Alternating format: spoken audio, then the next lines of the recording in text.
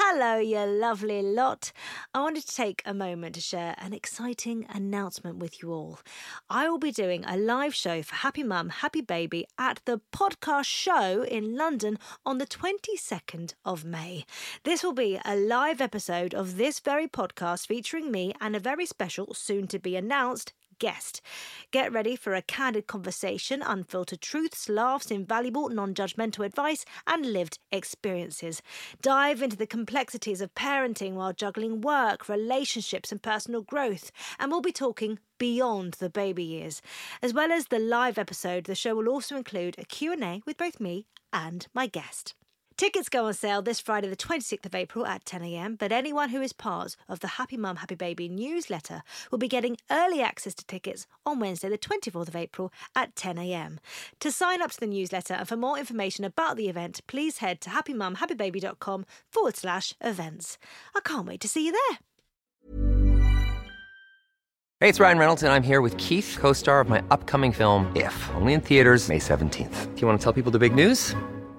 All right, I'll do it. Sign up now and you'll get unlimited for $15 a month and 6 months of Paramount Plus Essential Plan on us. MintMobile.com/switch. Upfront payment of $45 equivalent to $15 per month. Unlimited over 40 gigabytes per month. Face lower speeds. Videos at 480p. Active Mint customers by 531.24 get 6 months of Paramount Plus Essential Plan. Auto renews after 6 months. Offer ends May 31st, 2024. Separate Paramount Plus registration required. Terms and conditions apply if rated PG. There's never been a faster or easier way to start your weight loss journey than with PlushCare. PlushCare accepts most insurance plans and gives you online access to board-certified physicians who can prescribe FDA-approved weight loss medications like Wegovy and Zepbound for those who qualify.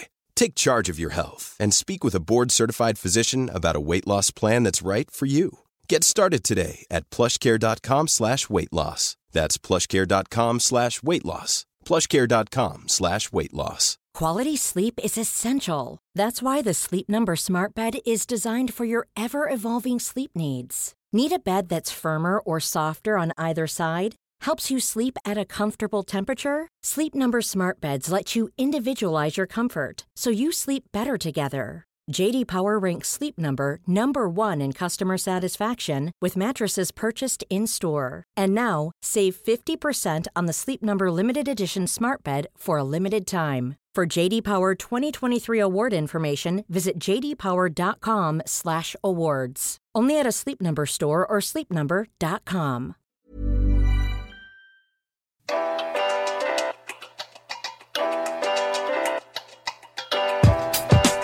Hello and welcome to another episode of Happy Mum, Happy Baby, the podcast. Today's guest, well, I know her mostly, but foremost, I think widely most of us do, as a judge on the Great British Bake Off. But she's actually an author, a cookery writer, a journalist, and actually I've read her autobiography and your life is so vast and amazing. You're also a mum of 2 adults and a grandma. It's Prue Leith. Hi. I know. When your children turn 45 or 46, you know you're old. Does it feel weird coming with something called Happy Mum, Happy Baby? I know. This is why isn't this called Happy Mum? Happy Granny, Happy Mum, Happy Baby.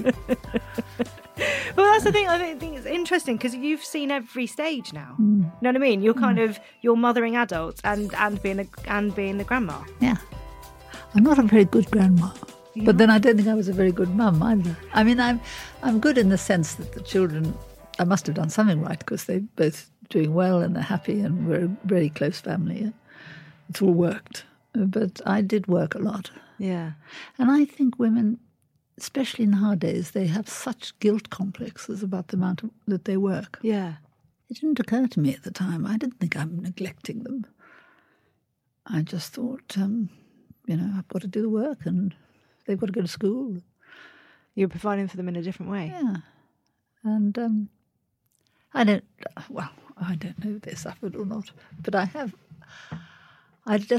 don't think the way I brought them up would be acceptable today. I mean, the children, they went, and I think if I had children today, I wouldn't do what I did then, which was pack them off to boarding school at the age of 12 or something.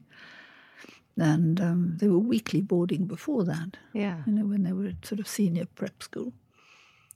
But they loved it. And in fact, I remember the reason that we sent them to weekly boarding was because they complained so hard about the long drive to school. Oh, really? And they kept saying, why can't we be boarders? Because there's so much more fun for the boarders. They don't have to sit in the car all day being driven backwards and forwards. And they agitated to start boarding. And I remember the first night that my son was staying at this school, the phone went and the matron was on the phone and said, your son wants to speak to you. And I said to my husband, as he held the phone, I said, there you are, I told you he'd be unhappy. We should never have done it. And he passed me the phone. And I said, Daniel, are you all right? And he said, yeah, I'm fine, Mum. Can I stay the weekend? I could have killed him. I said, no, you damn well can't. You come home because I'm missing you.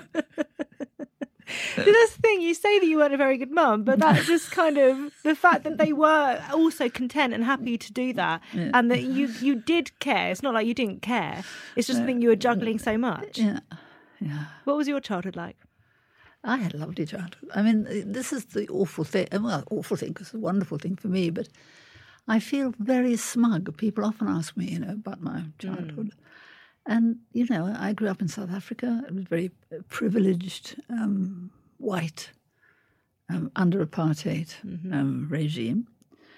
And, when you're a child, you don't even notice these things. And afterwards I thought, how could I have borne it? How could, my mother was an anti-apartheid campaigner, so I knew about the politics. Yeah. But I didn't really understand it. And we were just having a lovely time. We had a beautiful big garden and enough money, and it was all a very colonial life. Lovely. As a child, you don't know. No, it seemed everybody else had a nanny too, and a cook and a gardener. And it never occurred to me that it was strange that they were all black and all the bosses were white. I grew up like that. My nanny, when we got on a bus, the nanny had to sit at the back of the bus, and we children sat in the front of the bus because we were white. I mean, it was the most extraordinarily deep and evil thing. Yeah. But I didn't notice it because everybody did that. Yeah. Was that a slow realisation of what? I think when I went to university I realised, but I wasn't really until then.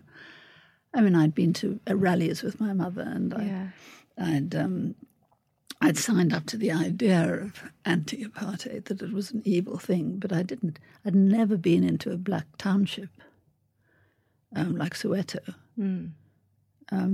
So I didn't really realise that huge gap of poverty and privilege until I went to university and started, really noticing. How did it make you feel when you did become aware? So were you at uni here?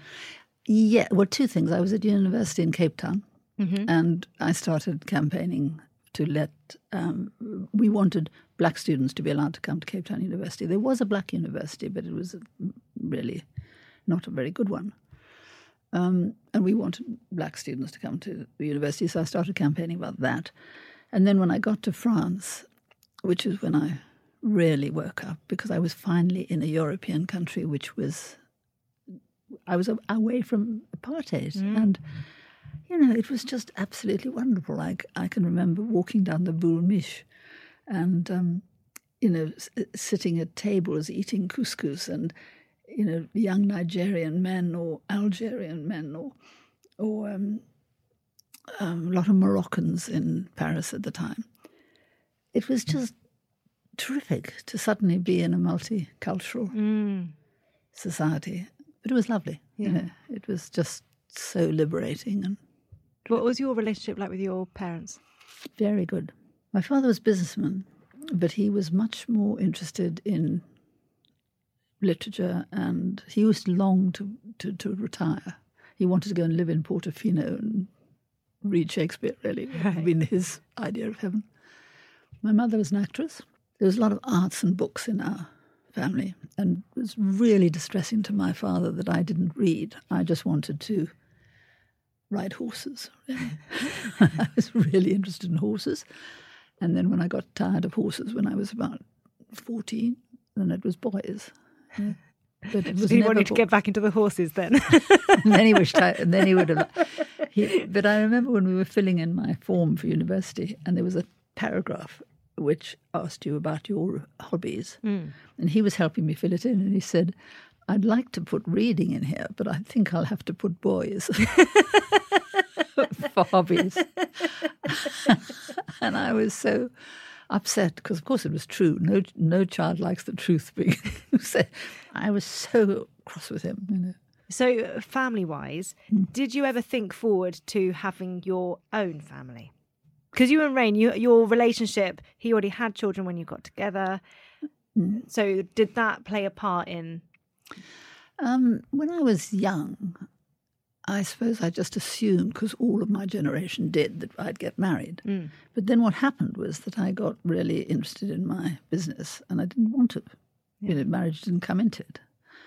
And then I fell in love with Rain, and until I was 34, I think, or 33, I didn't care if we were married or not, because it was fine. It was lovely. But just like a hammer blow came this biological clock thing. I've got to have a baby, otherwise I'll be too old. Right. And today it would be 40, but then it was 35 was the cut-off point. And so I then desperately wanted a baby. But until then, I'd barely thought of it. How did that conversation go with Rain? Because he was not as keen. He wasn't, because he was he'd brought up 3 of his first wife's children from really when they were very little. The youngest one was only a baby when they married, because her first husband had been killed in the war. Right. And so when he met her, she was 20 years older than him, and she had 3 young children. And he was only 24 or something, and she was, I suppose, 40 or something. So he thought he'd done it, and he didn't need to have children. But he understood that I wanted to have a child rather than just adopt one. But he was keen on adoption. He knew he didn't want children. When he saw that I really was determined and that he understood that, we both thought we can't have just one. Yeah. So we thought we'll have one for him and one for me, and I'll make a baby, homemade variety, and then we'll get a non-homemade variety. I love how you phrase it in the book, one homemade, one ready-made. Yes. Because you were actually looking into adoption while you were pregnant as well. Yeah. Yes, we were, because as soon as I got pregnant, and you know, that was partly the age thing. I thought, well, we better get on with this. So we adopted Lida, and in those days, adoption was so much easier. Really? It was a private adoption, and she was a victim of the Khmer Rouge, that her parents had been probably killed in 1974 or something like that. And she was born that year. And then she was 16 months when we adopted her. So she's Cambodian, and she's the absolute light of my life. I adore her. Wasn't there something as well? I've read it, and I felt like fate had brought you together, because wasn't she meant to go somewhere else, so another family, and ended up with you? Yeah, Lida's early life was really difficult. Her mother was killed by a rocket in Cambodia during the war. Her father, we don't really know. He disappeared, and she was flown out because she was going to be adopted by an American married to an English woman who wanted to live in England. And so they got her out. And then they'd had her for about a week. She was still a ward of court. She was not yet adopted by them, but they were allowed to have her. And they'd had her for a week, and then she died. So that was the second mother she'd lost. And then he was desperate because he had no wife. And he tried to take her to America with him to go home. But of course she wasn't allowed in because she was alien, and he hadn't adopted her, so she was not legally his. So she ended up in France with some friends of his, and they wanted to adopt her. Right. And then their marriage fell apart. And the husband started to sue the wife for custody of his own children, of their children, claiming that she had been irresponsible to bring in this foreign baby into a rocky marriage, which sort of, you understand that. Yeah. So there was a real danger that she would end up in an institution, an orphanage or something. And then I'd never be able to adopt her because in France at that time, you couldn't adopt if you were under 40. Right. Because they waited for women to be sterile and then they could adopt. Oh, wow. Okay. In case you had your own babies, Yeah. you see, or could make your own babies. So anyhow, we heard about her, and so I went to see her, taking Daniel with me. Daniel was then a year, or 11 months, I think. We walked around the Bois de Boulogne together with this little thing, and she could run. And Daniel was so lazy, he just sat on his bum. And do you know, he learned to run, stand up, walk, and run in days, because she could get to me in a flash, and he was sitting on his bottom, too lazy to crawl. So he skipped the crawling stage, just stood up and... What was it like when you met her for the first time? When what? When you met Lida for the first time? Well, the first time I met her was that time in France, and she was fast asleep in a playpen on the floor, on a mattress, in a playpen. And she had her little face squashed up against the bars of the playpen. And she had lots of clothes on because the French woman who was looking after her believed, for some strange reason, that when you take a child out for a walk, you mustn't take their clothes off straight away when they come home. You must let them cool down or something. Well, the poor child was sweating and boiling hot, centrally heated French house. She was not a pretty sight, but she was just. I mean, you talk to any mother who's adopted her child, they will tell you that it is love at first sight. You just think that baby's mine, and sometimes you don't. Sometimes you think that baby's not mine. And that's one of the difficult things about the way adoption works at the moment. You have to choose a baby pretty well on the internet. You know, I mean, you look on digital picture. You put your plea in, I'd like to have that baby. You don't see that baby until the day you take it away. Or until, sometimes you may be allowed to take a week to take it away from its foster mum.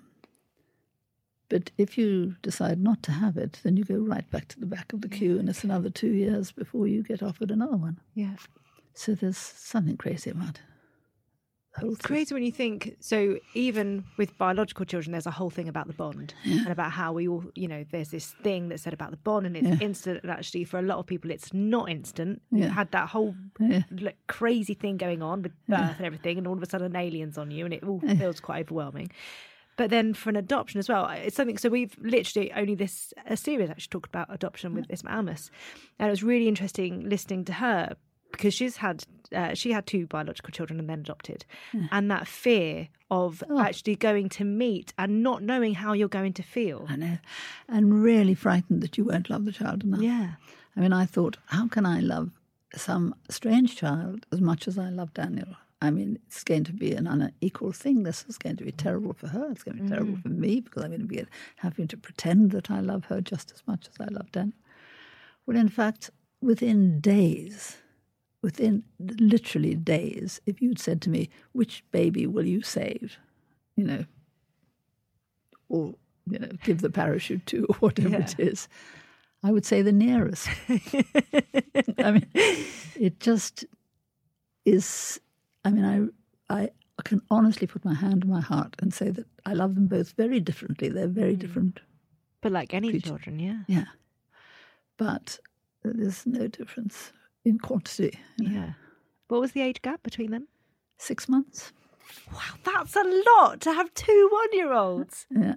2 2-year-olds was worse. I can imagine the arguments and the unreasonable behaviour.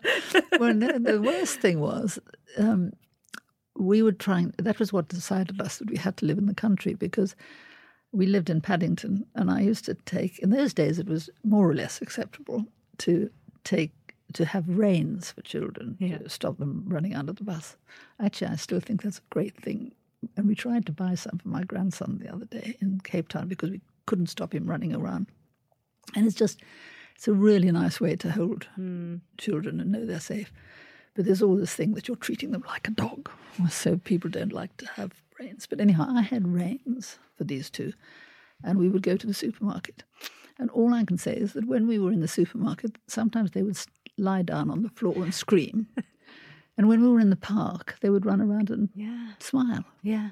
And it was so obvious that what they needed was to be able to run around outside. And so we started thinking, you know what, we don't want to live in a flat in Paddington. Yeah. So we bought our house in the Cotswolds, which I still have. Must be so nice as well to have one house that they've grown up in. Yeah. And now their children are running around. And Daniel has 3, and Leda has 1 adopted one. So Leda's... Isn't it interesting that she's gone on to adopt? Yeah, she always wanted to adopt because she'd been adopted and she's the kindest woman you've ever met. She is just wonderful. And she has always said she'd adopt. And so she just adopted this one, who's absolutely divine. He's such a beautiful child. And now I hope she'll adopt another, but she better get on with it. Because it takes so long now. Yeah. It took 4 years. Oh, really? And she was lucky because she got a baby at a year. Yeah. What age from childhood was the most difficult, most challenging? And obviously they would have been very different as well. Yeah. Let me know what's coming, Prue. No, I'm just trying to think what was the most difficult time. I think for different reasons, different ones. I mean, Daniel was very unsocial as a little boy. He never wanted to go to parties. I used to struggle to get him to. Of course, once he went to the party, he'd have a lovely time. You couldn't get him home, but he never wanted to go out to friends. And he didn't really want them to come and stay with him either. He was just like his father. He would rather sit in the room with a book, even at 4 or 5. But once he was there, he'd love it. So that was, and then Leda, the only thing I remember, when she was a teenager, like all girls, she was a bit wild, and I was a bit worried about her. But, really, I once said to her, you were incredibly good as a young child, much easier than I was. I mean, I realised I gave my mother and father a lot of grief. I mean, I was always falling in love with everybody, unsuitable, but she didn't do that too much. And I said to her, why were you so good, do you think? And she said she felt almost consciously, but she now thinks definitely unconsciously, that because she'd been adopted and rescued from almost certain death, I mean, of course, it wasn't me who rescued her, it was this other guy, but because she'd been so lucky that she sort of owed us to behave herself, which is rather a horrible thought, because I never think your children owe you anything. I mean, you have them for your own delight and pleasure and satisfaction. They don't owe you anything. Yeah. And the thought that she would restrain her, desire to, I don't know what, go to the pub and get drunk just because, she felt she owed me something.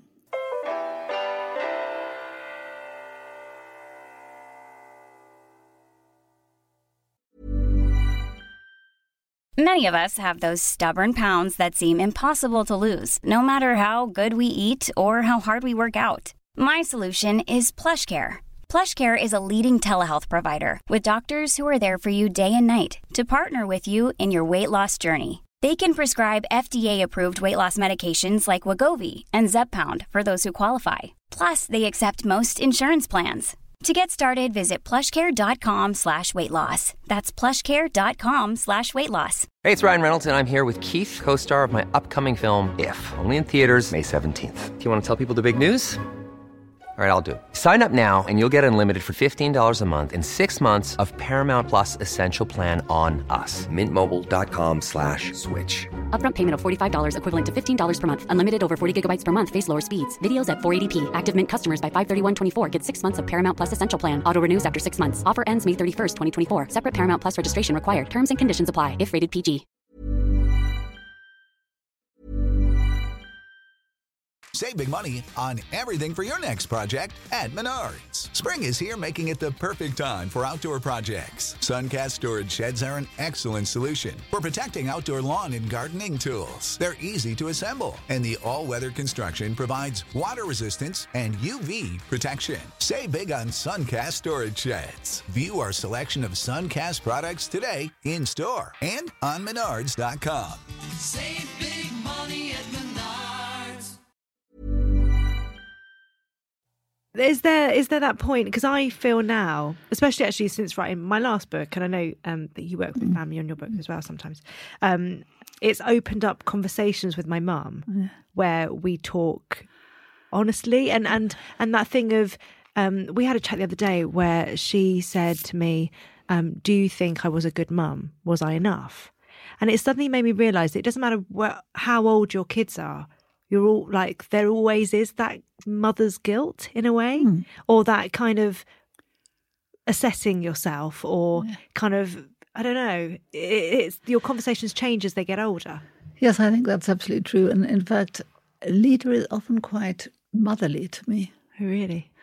And I suppose there's a moment, and I certainly remember it with my mother, when the sort of power shifts from one generation to the next. And I remember when my mother was always she could be very duchessy. She was a bit formidable.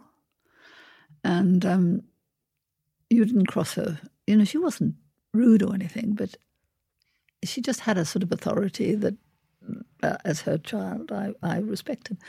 And then there came a moment when I just changed, and I found I was looking after her, and she was taking my advice. And I would say, I'll drive, Mum, not... You know, do you want me to drive, Mum? Yeah. You know, it just changed.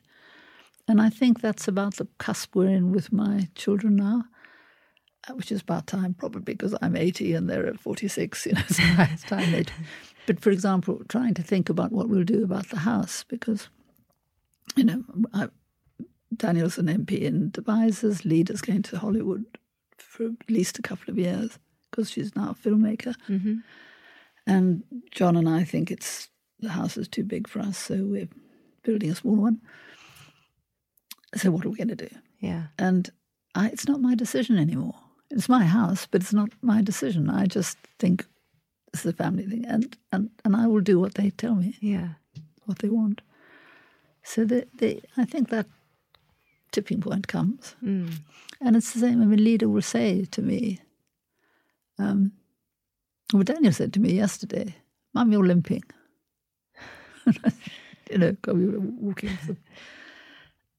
And what's the matter? You know, it's so interesting because it is just different. Suddenly they're concerned about you being old. Yeah. Instead of you concerned about them being young. It just changes. Yeah. That's a huge shift. Yeah. How have you handled their relationships? In terms of so Daniel and Leda's meeting people, their hearts getting broken, because that's hard. So having to, you know, write recently and thinking about my boys growing up. That's one thing that I really struggle with because you can't stop it from happening. How old are they? They are 5, 4, and 1. I'm way away from it. I know. I don't think you should worry yet. No, but it is that thing. I think because the book is kind of thinking to the future and what I hope for them. You know, it's that thing. I hope for love for them, but at the same time, you know that love will at some point on your route to finding it. Yeah. Well, Daniel has only really had 2 serious. I mean, he's had lots of girlfriends, but 2 really serious long-term affairs. And the first one was with a young woman that I just thought she was perfect for him. Really? And then when he met Emma, I thought she wasn't perfect for him. And it's the most interesting lesson to learn is that you can be so wrong. I was convinced that Emma was too scatterbrained. She's very artistic. She's an actress. And I knew he wanted to be a politician. And I thought, that's just not the right kind of wife for you. And I remember saying so and writing it. And I mean, I was really, sounds ridiculous now because I so adore her. But I was her enemy, really. I didn't think she was right for Daniel. And anyway, but of course he knew that I would. What point did you change your mind on that? Well, I remember talking to Leda about it and saying, if they were off in Ireland or somewhere. Yeah. And I said, if she comes back with a ring on her finger, you know what? We're going to love her. We are going to love her. And we're going to do it immediately because once they've decided, that's it. Yeah. And that's what happened. And she is absolutely perfect. She's still not able to. Still scatterbrained. She's still scatterbrained. She's still hopeless at all the things. She's still hopeless at all the things that I objected to. Yeah. But you know what? They are trivial things. Mm. The things that matter is that she absolutely adores Daniel. She's the most wonderful mother. She's fantastically patient, and when I see how Emma brings up her children, I think that's what I should have done. But of course, I would never have done it. I'm too selfish to do that. She will spend hours, all day, playing with them, teaching them. They're all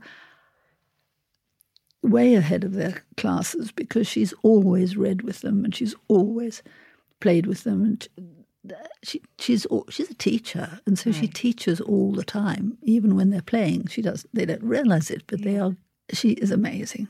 Mm. And you know what? If she doesn't put the lid on the milk bottle top, it doesn't matter. So a great lesson in kind of not getting involved and leaving them. Leaving them to it. Yeah. But I still, I don't think it mattered that I said it because it was out in the open. They both knew. Mm. She's managed to forgive me. Well, I don't think, she must have known that in a sense it was my worry that she wasn't right for Daniel, not that I thought she was an evil person, because she's certainly not that. Has it been difficult to let them go? I know they went to boarding school, so no. So to a certain extent, they were kind of not at home all the time. But is there a finality about them actually moving out of home? Yeah, well, they always say that, don't they? That your daughter's your daughter for life, and no, I don't think so, because it's very funny because families are just so different, aren't they? Our family is extremely close and loving, but we hardly ever see each other. It's same. not. Mine's the same. Yeah. It's not a. On the other hand, Leda's in-laws are really good with her, and Matt takes Leda home to his parents much more than they come to me. I don't mind. It's what his parents love. Matt likes going home to his own family home, so they spend quite a lot of time there. She is my fellow. What do I call her? What's your daughter? Your daughter's father-in-law, mother-in-law. Your daughter's in-laws, right? Leda's in-laws are much better grandparents than I am. See, you're not thinking that you're hard on yourself because you've already said about not being a good mum and not being a good grandma. You know what? Anne Hope, Leda's mother-in-law, every time I see our grandchild, when he's got new little slippers on, I said, "Don't tell me who gave them those," because I know it'll be Anne. She loves shopping. She loves buying them things. She's very good at it. She spends happy hours thinking up presents and treats. And, if you go there for Easter, it'll be a whole Easter hunt and beautifully arranged, and same with Christmas. And her whole life, it seems to me, is about pleasing her children and her grandchildren. It's wonderful to watch. I don't even remember their birthdays. Daniel now has taken to emailing me 3 days before one of his children's birthdays, say, "Don't forget it's Charlotte's birthday." Oh, which reminds me. Is someone's birthday coming up? Yeah. Prue. No, it's okay. It's Leda's birthday. Do you feel like you've just become aware that we're all different? And actually, it's accepting that we are what we are who we are, and actually, we all just want the same, which is our children to be happy and live healthy lives. But we all go about it in very different ways. I'm sure that is. I'm sure that's right. And actually, children and grandchildren, they all need different things anyway, and they need different things from different people. Yeah. My children, what they expected from Rain was not that he would play cricket with them on the lawn, but that he would read them stories. Yeah. And what they expected from me was not that I would ever go to. I mean, I never turned up at, the touchline and watched them play sport. Or I once went to watch Leda rowing when she was at university on a freezing cold, wet day, watching your daughter pounding up the ice in a rowing boat. I thought, I'll never do this again. And there's a good reason why I've never done it before. I'm too selfish, And I remember when we went swimming in the public baths, and Leda's a very good swimmer, and this coach chap came up to me and said, "Is that your little girl?" And I said, "Yes." And he said, "She's a terrific swimmer and she could really go far." He said, "If you want to let her come to my coaching lessons every Saturday, she could be in the Oxfordshire team by the time she's, whatever." And he wanted her.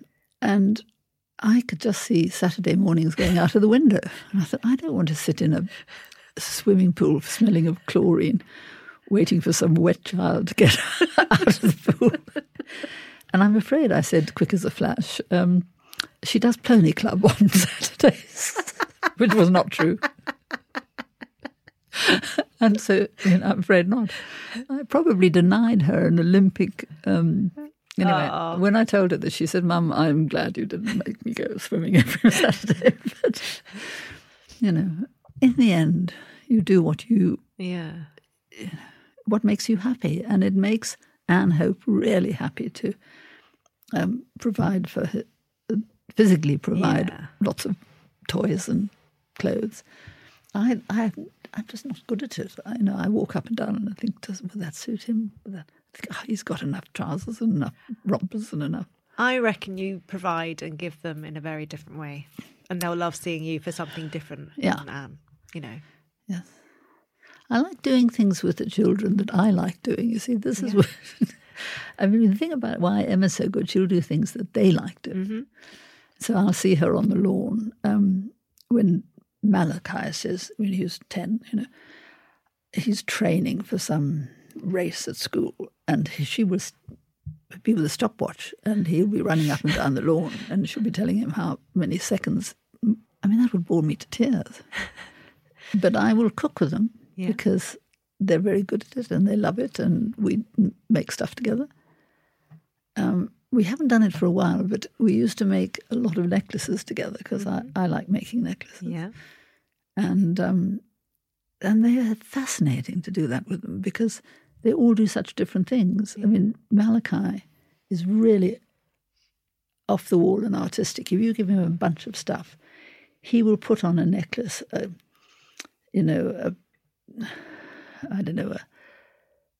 ring pull or a cotton reel, right, or a little stick, or all sorts of strange things, but very colourful and very big and bold, but definitely with a style. Yeah. And Scarly, the girl, who will like tiny little beads that are so small you can hardly pick them up with your fingers, take hours to do it, and she will make shiny pink, girly, very delicate, tiny little necklaces with a lot of patience. Yeah.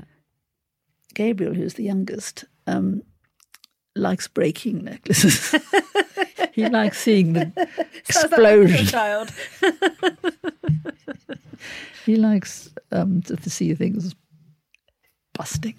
Do you feel like you've been able to enjoy your grandchildren? Oh, yeah, absolutely. Absolutely. I don't see quite enough of them. I'd like to see more. Now they're going to be in Devizes most weekends. Right. I'll see a bit less of them. So I might have to get off my bottom and go to Devizes. Has it made you reflective, though, them coming into your lives? Reflective? Do you know, I don't think I'm reflective. Don't you? No, I'm not. I'm really very in the moment and thinking forwards all the time. I don't really reflect enough. I just do things as they come. Yeah. And I'm very practical. I think I'm quite easy and tolerant. I think. It's a good way to be. So my book that I wrote this year was a series of letters on motherhood. For this series, I've been asking people, if you could write a letter on motherhood, who would it be to and what would it say? Do you know what? I think it would be to. I don't think you'd like this, but I think it would be to 25-year-olds.